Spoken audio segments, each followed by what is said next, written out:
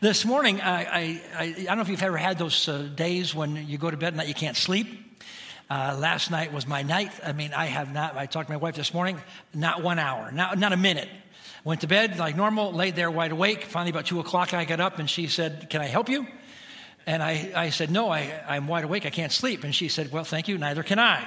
And so I said, "I'm not. Why stay here?" So I grabbed my pillow and went somewhere else and wide awake all night long. Just one of those nights. So if I fall asleep during the sermon, don't blame that on me. But I will say this. So what I did during that time, two things. One, I was thinking about my sermon. Number two, I was praying for you. And as I share the sermon, let me tell you right up front, I have had a certain point in my sermon notes as I was reviewing them that I have this distinct sense from God that this sermon and this moment is for someone here. I don't know who. God didn't give me a name or a face, but that clearly there's a moment in the sermon that I think God has prepared me for this moment, and he's brought you for this moment. I don't know who you are, but I have that sense that God wants to do something very specific for one, two, or a number of us this morning. So let's jump in. Anyone who has lived life long enough to get into adulthood, if you stop and think about it, would tell you that life is actually a non-ending series of turning points and transitions. Anyone will tell you that if they think about it. Now, the truth of it is we don't think about it, but do that right now, and I think you'll agree that life is just that. Life is a non-ending string of turning points and transitions. And that's really what it is. There's just no question about it. Now, some of those transitions in life are subtle. Some are not. Some are very abrupt. Many of them are subtle. For most of us, we just go through life, and it's just this subtlety of constant transition. I'll use an infant for an example. So we have a new grandson in our family. Jack was born in November. And, he came home. He's so tiny. He's so little, laying in his bassinet. We've been gone for 2 weeks at a conference. Don't hate me because it happened to be south. But, who goes north for a conference in February? So we've been gone 2 weeks. We came back. And when I come back, Diane says, "Hey, take the bassinet, put it away." And it's like, well, why? Well, because it's been like a month and Jack doesn't sleep it anymore because he's too big. And we see him and we go, when did that happen? Because, if you look at a baby day to day, 1 week later, no difference, day to day. But a couple of weeks, yep. You look at your kids' school pictures through the years, and you don't see the change during the year, but all of a sudden you look from this year to the last, you go, oh man, see, subtle changes.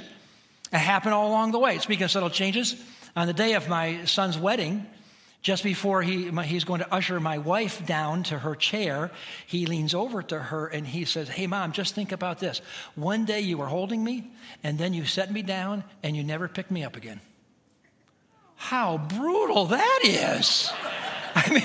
That's just before she's gonna go sit down. That's just cruel. I was so angry about that for so long, but I'm not now. You know why? Because he has children. Oh, yeah, it comes around. So parents, just relax. Don't worry about it. It all comes around. But that's that subtlety. Just think about that. I'm not trying to be a downer here, but, your kid, you set them down when they never pick them up. When that happen, subtle. But some transitions are not so subtle. Some transitions happen, and they're quite honestly startling. Like when a doctor calls and says, "We have the results back." When a spouse says, "I think I'm done. I'm out. I'm done being married."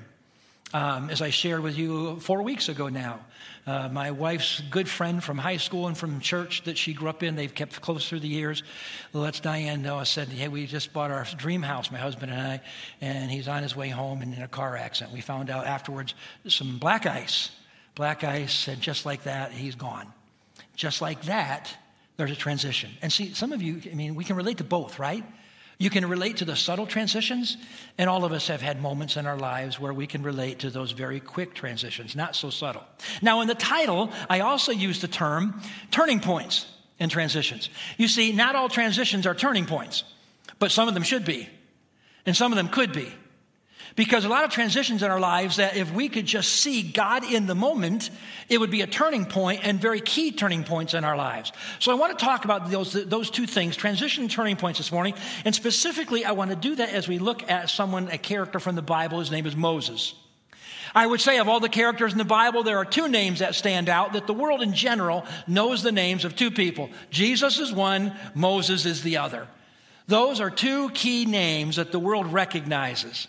Now, Moses had some huge hallmark moments in his life. Turning points, transitions, how we're going to call them. He had some huge moments. I mean, standing in front of the Pharaoh in Egypt and the plagues coming over Egypt, leading Israel out of Egypt, taking them to the Red Sea, and then facing the fact that you got an army behind you wanting to kill you, and then you stand with the sea in front of you, nowhere to go.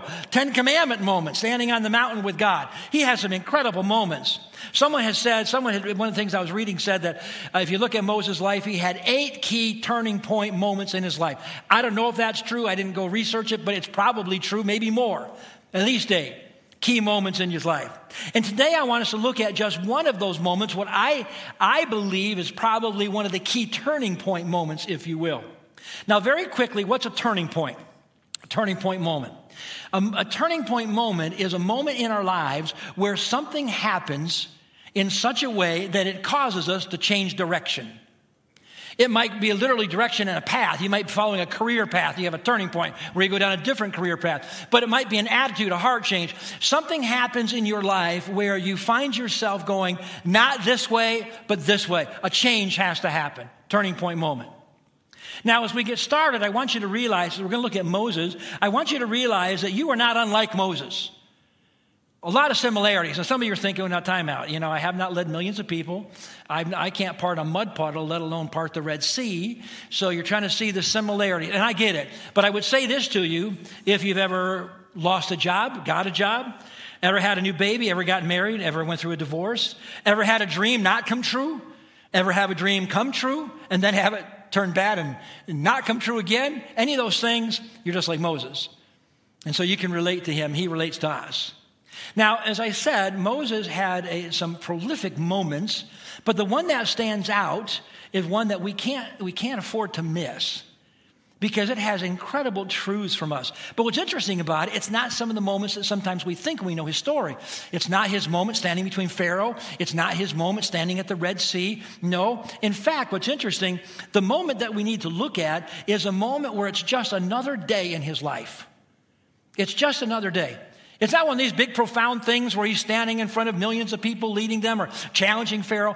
This is just a day where he's just himself. He's another day at work, by himself, no crowds, nobody watching on. A day where he's in the middle of nowhere, just doing the same thing that he has done 1,000 times before. Just like us. We do the same things over and over and over again. I want to tell you right now, be prepared because God is ever present, even in your routine. And in this moment, God shows up in a way that is a turning point for him. Now, quick background. So Moses grows up. He's a Jewish boy. Don't forget the Jews, the Israeli people, are all in bondage in Egypt. They're slaves. They've been slaves for 400 years. He's a Jewish boy, but along the way, he gets adopted into as an adopted son into Pharaoh's palace. So he's a Jewish boy, but he grows up in the palace. 40 years he's enjoying this life. One day he's out walking about and he sees one of the Egyptian soldiers, the Egyptian people, beating and treating very badly a Jewish person, a Jewish slave. And he doesn't think anyone's watching and he loses his temper and he goes and he kills the Egyptian, thinking nobody saw him. Well, people did see him. And what happened next is when he was trying to talk to his own people, they said, what are you going to do, get mad and kill us too? And of course, Pharaoh found out about it. So now Pharaoh wants to kill him. And so if you know the story, Moses runs. He leaves Egypt, he runs out to a desert place called Midian, where he goes on a 40-year vacation. And as he gets there, he runs into a man named Jethro, and he goes to work for Jethro. In fact, he marries the boss's daughter. He now has a family. He's got livestock of his own. He stands to inherit the family fortune, if you will. So life's not bad. Now, admittedly, life's not in the palace, but he's not dead, and he's not being chased. He's got a family, been doing this now for 40 years.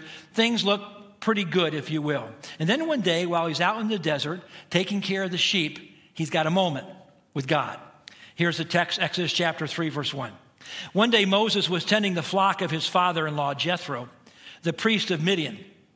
He led the flock far into the wilderness and came to Sinai, the mountain of God. And there the angel of the Lord appeared to him in a blazing fire from the middle of a bush. Moses stared at amazement. Though the bush was engulfed in flames, it didn't burn up. This is amazing, Moses said to himself. Why isn't that bush burning up? I got to go see. I got to get a closer look.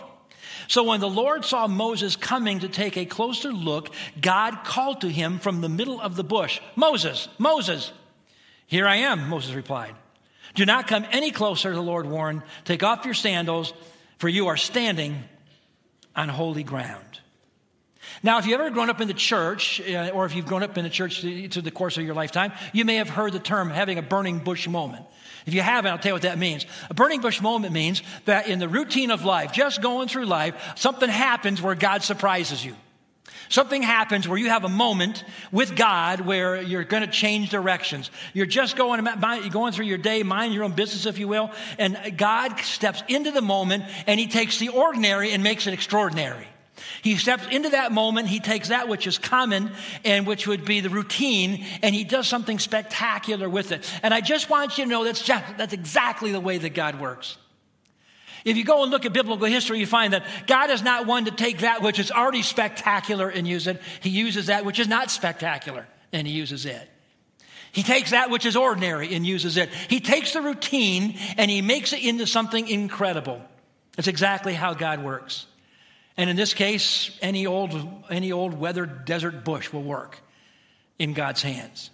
Now remember, this wasn't his first day on the job. Moses had been doing this for 40 years, which means that for 14,600 days, Moses had been being a shepherd. He's out taking care of sheep. This is not his first day on the job. And remember, if you will, that from that statement right there, we have a great truth to remember, and that is this. Your life is not over when sometimes you think it is. You see, Moses left the palace, and he had to have some dreams of what it would be like to live in that setting, in that situation. And now he's 40 years removed. He's in the desert. He's in the wilderness, and he's taking care of sheep. I just want you to know that your life is not over when sometimes we think that it is over. Life transitions when we have these moments in our life. Life isn't over when your dreams are broken and dashed. Life is not over when the thing that you counted on, you can't count on anymore. Life is not over when you haven't reached the next step that you thought for sure you would reach, but you didn't reach it. Well, life is not over yet. On the 14,601st day of his 40 years, he's got a moment with God. God surprises him out in the wilderness. Now, in our story, there's something quite intriguing and extraordinary about this bush that's burning.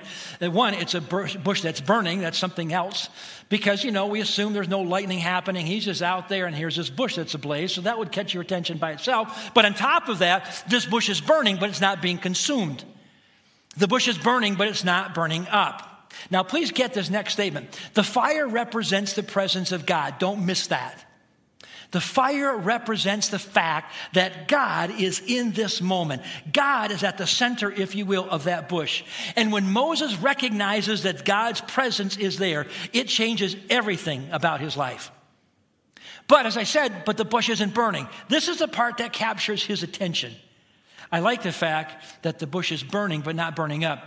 When every spring I'll go through and kill weeds. I have stone beds everywhere, and the weeds pop up. And so you can't hardly pull them. It's hard to get them. So I have a little blowtorch. And we're not talking like a big flamethrower. We're talking a little torch. And so I go out for my 2 or 3 hours, bent over all day, killing every weed one by one. I'm not paying attention. I come to one of my big evergreen bushes, and I'm killing some of the weeds on the base of it. And all of a sudden my head is down. I'm going to look up, and the whole thing's going up. God was not present in that bush. And, it's just going up. Not only is it on fire, but it's being consumed. So I quickly get it out, thinking no one's going to notice. Well, my wife notices. You hate those moments when your wife says to you, anything happen out there in the yard? Nope. Anything happen to that bush? Lightning? No, I caught it on fire. How did you do that? There goes the story. What's interesting is everyone knows that when a bush is on fire, it's burned up. Man, I love this about God. Think about this.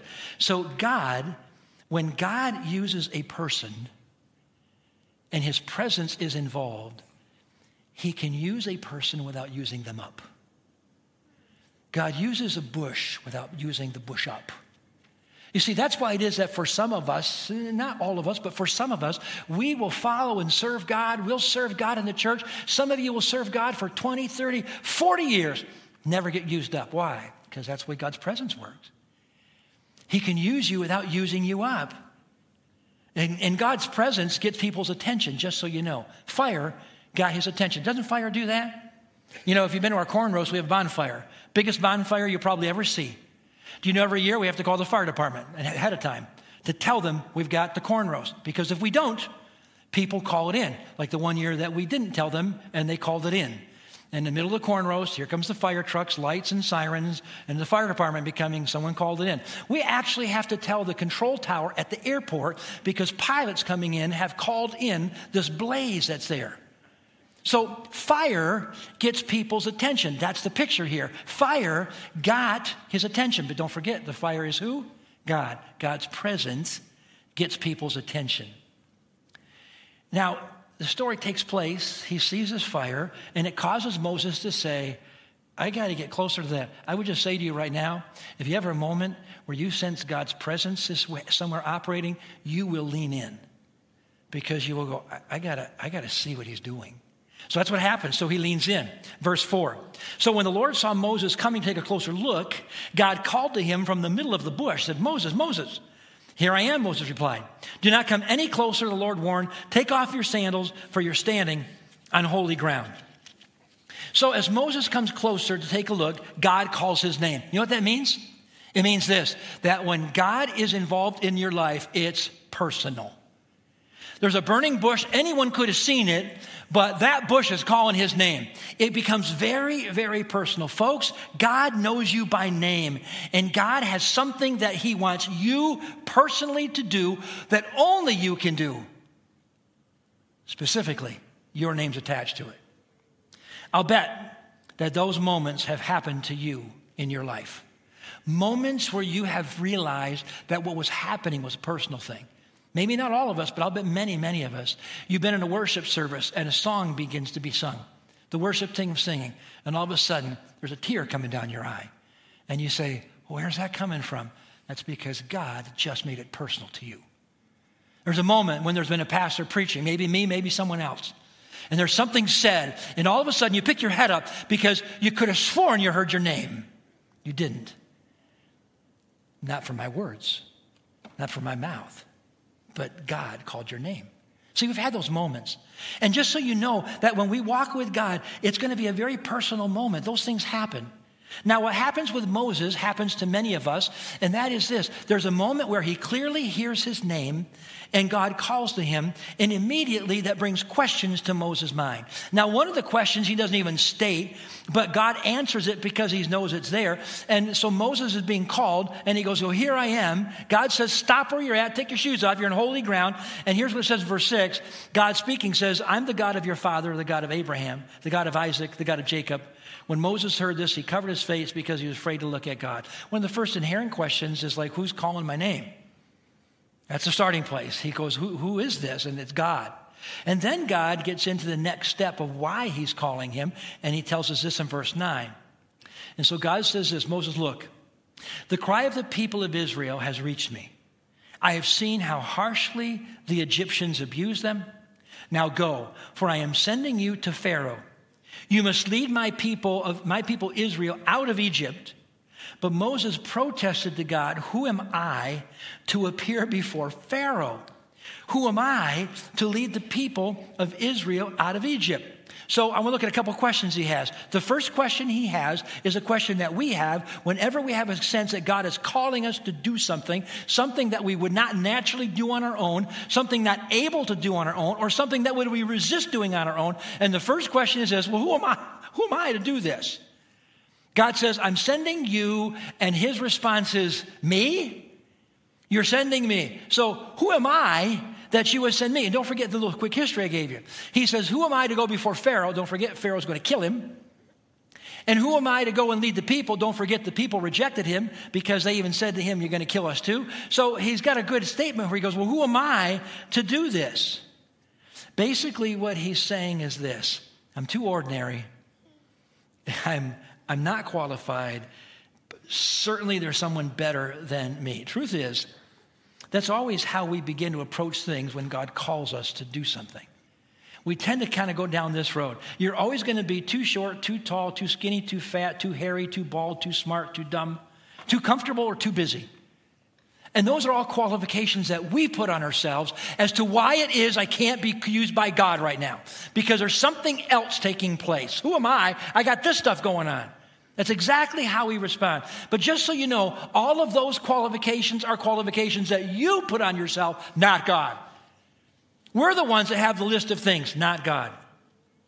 You see, truth of it is when God calls us, for most of us, there's never enough of us in ourselves to do the extraordinary thing that God might be asking you to do.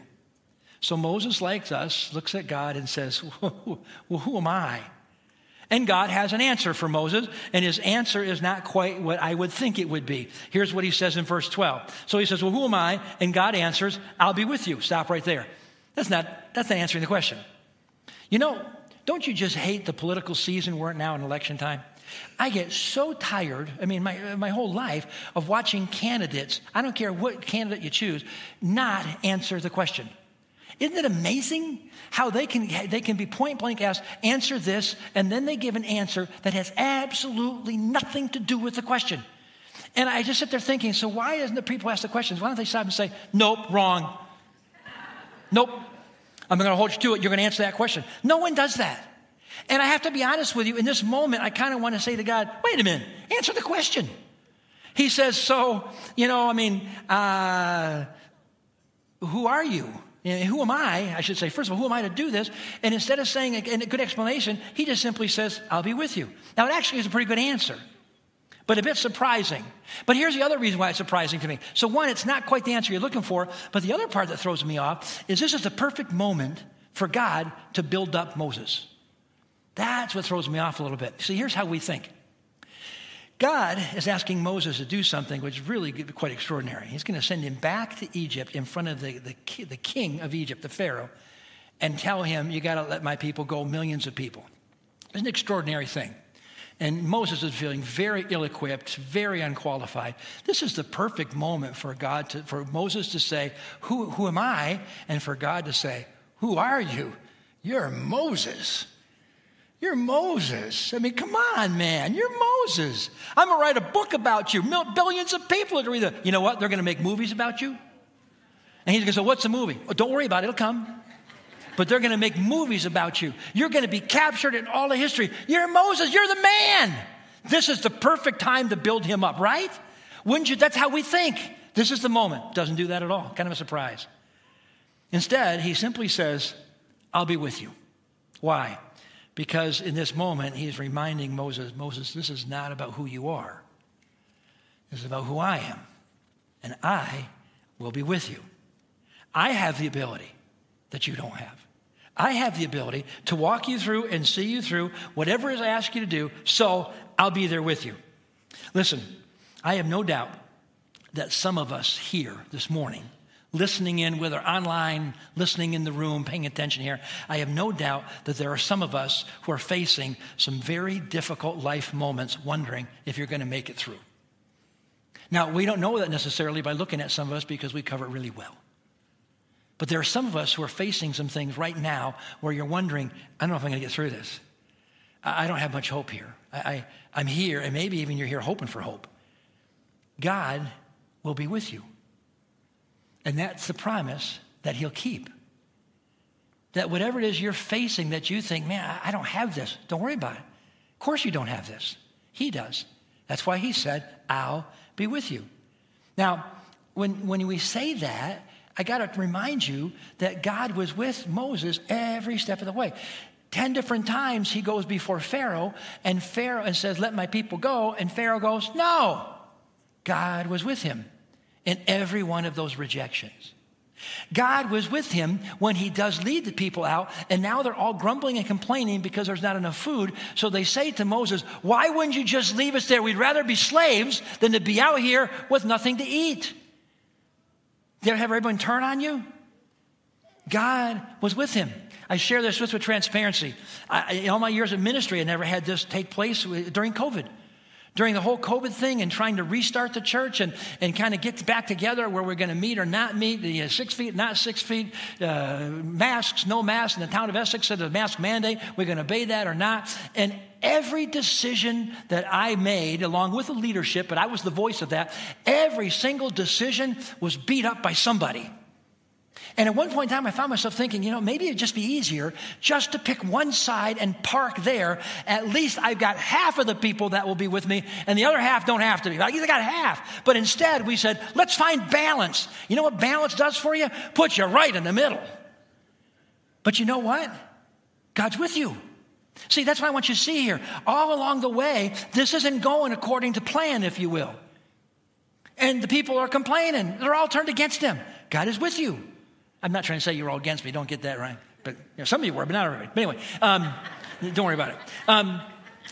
When he faces a moment where he's got the Pharaoh's army coming to kill him, and he's got a Red Sea in front of him and certain death in front of him, God was with him. Listen, if God was with him, God is with you. And that's the storyline. That's the message. One writer wrote this poem. Have you come to the Red Sea place in your life where in spite of all you can do, there is no way out, there's no way back. The only way is through. You see, for many of us, we will never quite see the power of God because we'll never get to the place where we need him to see us through. Now, Moses had some incredible moments. We've read them and we read them. We read the story of Moses and we go, wow. Do you know why we say wow? Because God was with him. That's the key. So now Moses had a second question. He says to God, well, who am I? And God simply says, don't worry about who you are. I'll be with you.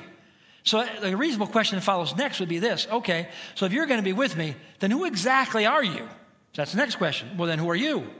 Verse 13.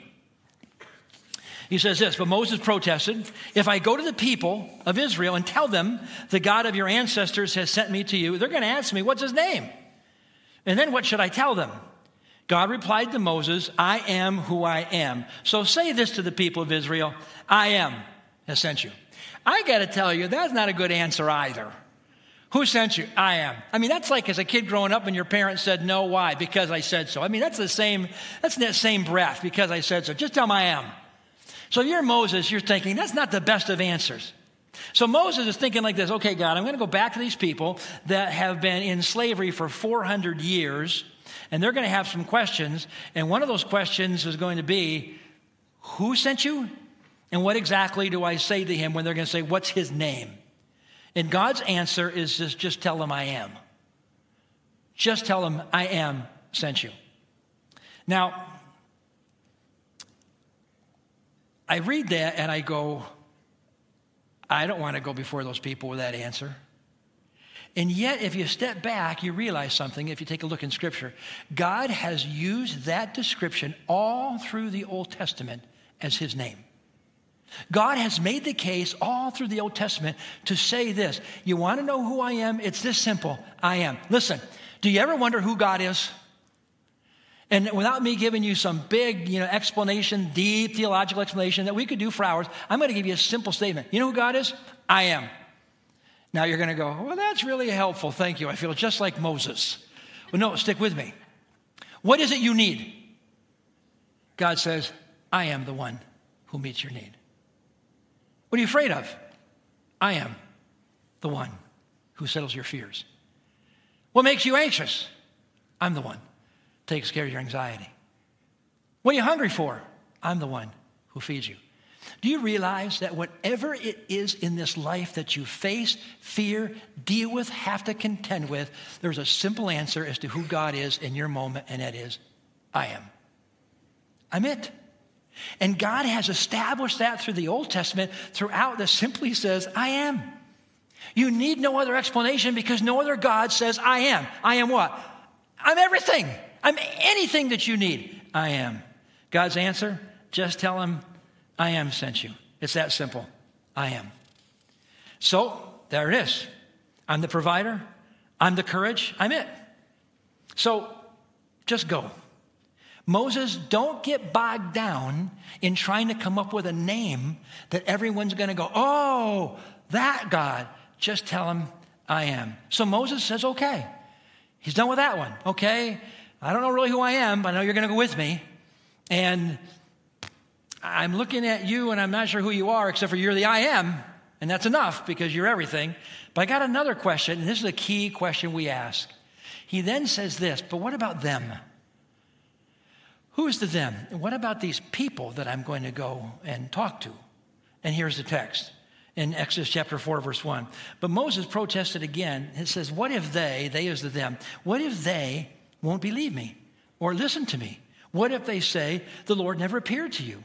Then the Lord asked him, what is that in your hand? A shepherd's staff was Moses' reply. So the next piece comes into this. Next question, he says, well, God, but what about them? Moses is thinking this. He said, I'm going to go back to them. I'm going to tell them this story. So listen, folks, gather around. I got a story to tell you. I was out watching my sheep one day, and this bush was on fire. And there's a voice talking out of the bush to me, and he told me to come back to go in front of Pharaoh, and I'm going to lead you people out of Israel. And God, they're going to look at me, and they're going to say I'm nuts. So God, what about them? You know, I got it. You and I are together. You're going to be with me, and I trust you, and you are the I am. But what about them? What about those people? What if they think I'm crazy? Now, here's where some of you begin to live here. What if they won't accept me? What if they withhold their love for me? What if they reject me? What if they just won't believe me? What if they disown me? As Moses is saying to God, God, what about them? What will they say? What will they think? What will they do? So here's my question for you. What are the they people in your life? What are the they moments in your life? What are the them in your life keeping you from that God has for you? And don't make the mistake to think that I'm just talking about people, because I'm not. The they or the them might be people. There might be things in your life where you think, God, you know God wants you to do this right thing. God has called you to do this thing. And maybe you're concerned about family or friends and what they will think, what they will do. But it's not just people.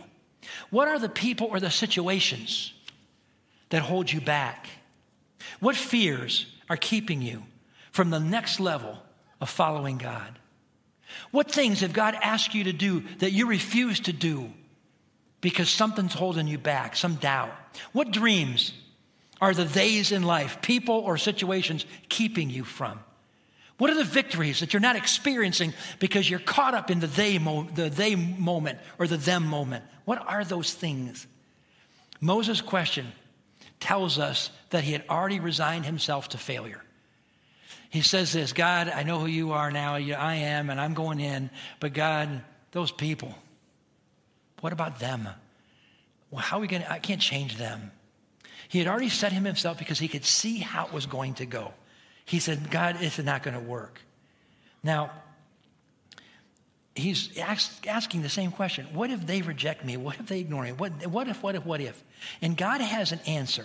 And God's answer to Moses was this. So, okay, what's in your hand? Again, this doesn't sound like much of an answer. He says, what about them? And he goes, what's in your hand? Moses, forget about them. Just tell me what's in your hand. And he's holding a stick. And he goes, what do you mean what's in my hand? What's in your hand? Well, my shepherd's staff. It's a stick. I'm holding a stick, a shepherd's stick. Verse 3. God says to Moses, well, take your stick and throw it down on the ground. So Moses threw down the staff and it turned into a snake. Moses jumped back, as I would as well. And then the Lord told him, reach out and grab its tail. And so Moses reached out and grabbed it, and it turned back into a shepherd's staff in his hand. I commend Moses, because if God said pick it by the tail, I would kind of go, anybody else, anyone to step in here for me and help me grab that thing by the tail? I don't live with that world of snakes. His staff would be, the staff for the shepherd, remember, would be like a guy's wallet, like a woman's purse. I mean, for the shepherd to go to work, the shepherd had his staff. You had nothing else you needed, you need that staff. This was the common thing. This was the thing he had in his hand every single day. And God says, throw it down, becomes a snake, pick it up, back to a stick. What is God saying here? This is so key. This is what transitions into turning points for us. When the question comes up, how do I get by the theys in life? How do I get past the things, the them in life that hold me back? How do I get past the fears, the doubts? How do I break through? The answer is this. You take whatever you're holding onto in your hand and you give it to God. If you're wondering how to break through the battles that you face, the answer is you take what you have in your hand and you place it in God's hand. Now make sure you get this. For Moses in this moment, this is the lordship moment. You see, for many of us, we have given our lives to Jesus Christ. I've accepted Jesus Christ in my life as my Lord and my Savior, but quite honestly, that Lord part gets lost. He's my Savior. Hey, I got eternal life ready. I got heaven in front of me. Great. But this is a lordship question. This is a lordship issue. I got to tell you right now, there's a whole bunch of us that say, yes, I'll follow Jesus, but when it comes to the lordship of Christ, we've got things we are holding on and we're holding back from God. And this is this moment. So what do you have in your hand? And so in that moment, it's just a stick. This is a lordship moment where he takes this one key thing, which is the symbol of his life as a shepherd, and he goes, okay, and he gives it to God. Now, what's also interesting in this, go read the rest of the story of Moses. From this point forward, Moses never refers again to his staff as his staff. Every time in the future, he refers to it as God's staff.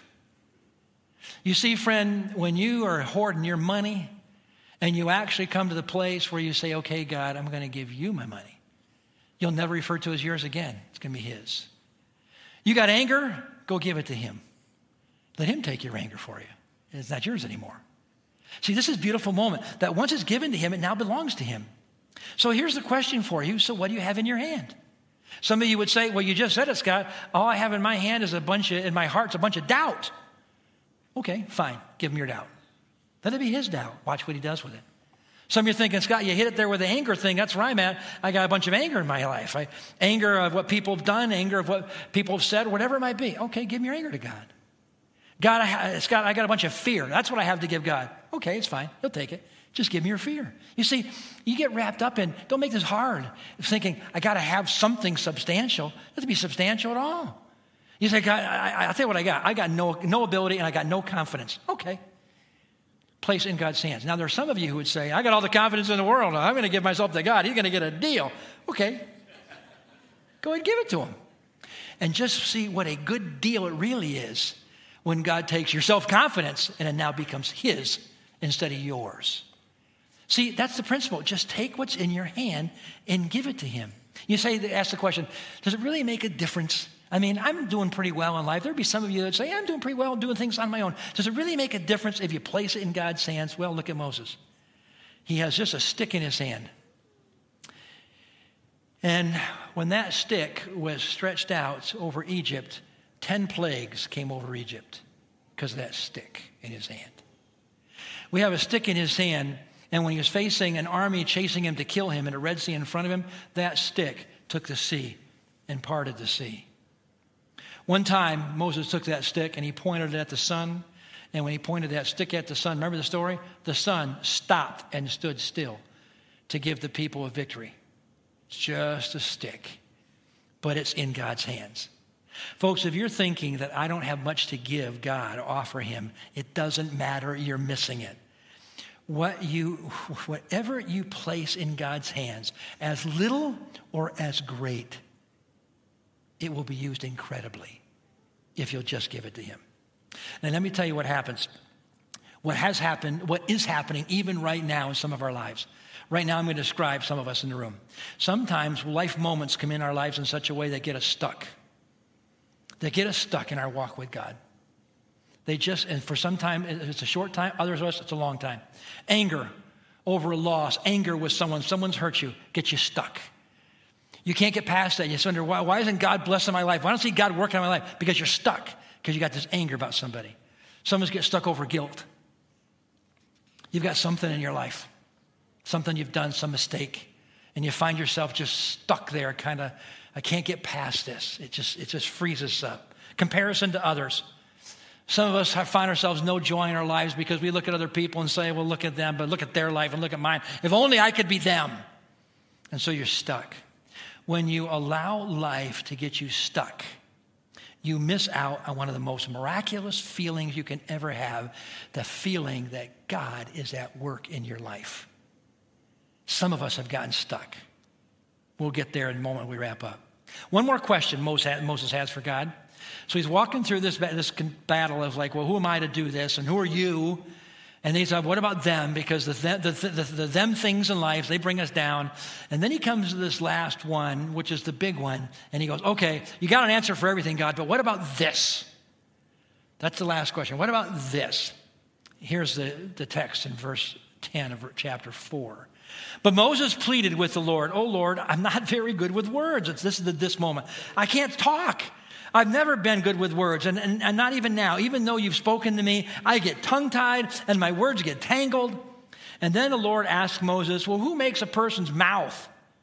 Who decides whether people speak or don't speak, hear, don't hear, see, do not see? Is it not I, the Lord? There's this moment. And so that you know, every single one of us have a this in our lives. Every single one of us have this thing, a thing where we find ourselves saying, how can God use this? This is what's holding me back. I got a temper, I've got anger, I've got bitterness, I've been hurt. We have this thing in our lives. What's the this? A big this is the real problem. God, how can you use this? Moses is saying to God about this, I'm not good with words. I get tongue-tied. I'm not quick on my feet. Other communicators better than me. I'm just not good at it. And Moses felt like, catch this, Moses felt like his inability to speak was a handicap in his life he couldn't get past. And it disqualified him from being used by God. Don't fool yourselves. Not all types of handicaps are physical. Because there are some of us that we feel that we've got this handicap of our past that's dragging us down. We got a divorce in our past. I got some black mark. I got something that's happened in my life that it's holding me back. Some of us feel like we're handicapped in our lives by our family. Our family of origin has worked against us and we can't get free from that. Some of us feel like it's our education or lack of education. Maybe it's my life situation. And so we say, man, I just can't be used, God, because what about this thing? Now, God has an answer to Moses. And he says to Moses, Moses says to God, what about this? I don't talk good. And God has an answer for Moses, and his answer is simply this. Who gave you your mouth? I did. You say, okay, what's the significance? Please know. God is saying to Moses, I know you don't talk good. I know you because I'm the one who gave you mouth, I gave you your lungs, and I gave you the brain and connected them all together. Now, this is a profound moment for you. I should say for Moses, for you. Now, please hear this. This is the moment where I think God had me even last night praying specifically for this moment. God is well aware of your shortcomings. You see, some of you have just been stuck in your walk with God, not seeing joy, not seeing victory, really not moving in a direction because your shortcomings, that this thing in your life has somehow been holding you back. And do you know God knows that? God knows that already. God already knows your shortcomings. God already knows your failures. He knows your weaknesses. He knows where you've dropped the ball. He knows all of that. And now he knows that about you. Here's what he wants you to know about him. He has the power to overcome whatever this is in your life. He's got it if you give it to him. Many of us in this church have discovered that truth. That when I take my shortcomings and my failures and I give them to God, not only does he make them clean, but he's known them already and he uses us mightily. But for others of us here, God wants you to learn that. God wants you to discover his strength to overcome. You see, friends, when God said to Moses, you can trust me because I'm the one who made you, God was saying that to you. You can trust me because I'm the one who made you and I know you. So let's wrap up. So what's the big this in your life? What's that place where you need to hear God say to you in this moment, I know. I already know. But God, I've got this going on. I know. But I got this huge doubt. I know. God, are you missing this failure moment I had? No, I didn't miss it. I saw it. I know. I've always known. Now give it to me. Now give it to me. God can do it again, right now. Now's your moment. So here's how I'm going to close. What is that thing in your life? You may not have one. You may have got this all settled with God, but my heart tells me there's some folks that have got some stuff that keeps holding them back. My heart tells me that there's someone here. Maybe it's one, maybe it's 100. I don't know, but you feel trapped in despair. You feel maybe hopeless. Maybe in fact you're here today hoping for hope. Because as I've been talking this morning, you've been finding yourself saying, yeah, that's exactly where I'm at. That's exactly where I'm stuck. He knows. And he's waiting for you. I'm going to ask you to bow your heads. I'm going to ask everyone to bow your heads and not be looking around. And if this morning you've had one of those moments where you found yourself saying, God, you're talking to me. If you want to just raise your hand, and don't do it yet, to say, yep, that's me. I got this thing, this that I want to give over to God. You can do that, and that's fine. But if you're willing to actually look at me, in just a moment, I'm going to offer a prayer, and I actually want to be able to look at the folks while you pray. So with everyone else with your heads down, if you would say, yeah, God, I know exactly what that thing is in me, that I want to give it over to you. And if today you want to do that, you raise your hand or just raise your hand both and look at me at least so I can see who you are. And I'm going to pray for you in just a moment. You can put your hand up and put it right down, but just raise it up and I see you. Anybody else? Everyone else is not looking around, but if you want, you can look at me because I'm going to pray for you. I want to look right at you. Anyone else? All through the room. I see it. Anyone else? Last call. Everyone else, keep your head bowed. Those who raise your hands, if you're willing, you just look at me. You can put your hand down now. Father, this morning, in this moment, I am confident that you can do it right now, what we need. I know it, but I want them to know it. I want you to know it. I want you to know that in this moment, God knows you already. He knows that thing that's holding you back. He knows the thing that's dragging you down. He knows the thing that occupies your mind. And in this moment, he would say, just give it to me. I know. And I've got this. And I will take this and I will make you new. And you will find that I have the ability and I have the power to overcome. And now you get to be an overcomer with me. Lord Jesus, may every person that's raised their hand, every person that's looking up here right now, may they hear your voice in their head. May they feel your hand on their shoulder as clearly as they can hear my voice right now. And I also pray for the person who didn't raise their hand, but inside both hands were raised. In this moment, might they know the liberating power that you have to set them free. Lord Jesus, for each one of us, thank you. Thank you for being the God who is the overcomer. I am so thankful to know that you already know me. Why do I waste so much time trying to hide things from you? You already know me and you already stand waiting for me just to give it over to you. May this today be a turning point moment for all of us in our lives. I pray this in Jesus' name. Amen. Now, before you stand and I have you leave, listen to this last verse. Love the last verse. Exodus chapter 4, verse 20. So Moses took his wife and his sons, he put them on a donkey, and he headed back to the land of Egypt, and in his hand he carried what? The staff of God. All he had was that same stick, but now it was God's. And now it was different. And it will be different for you if you place it in his hands. Stand, please. Go ahead, stand up. All right, been a while, a little stiff. I got it. Take it away. So you don't have to shake hands, kissing, we don't want to get germs, but at least turn around and say good morning to someone and then get out of here. Have a great day. God bless you.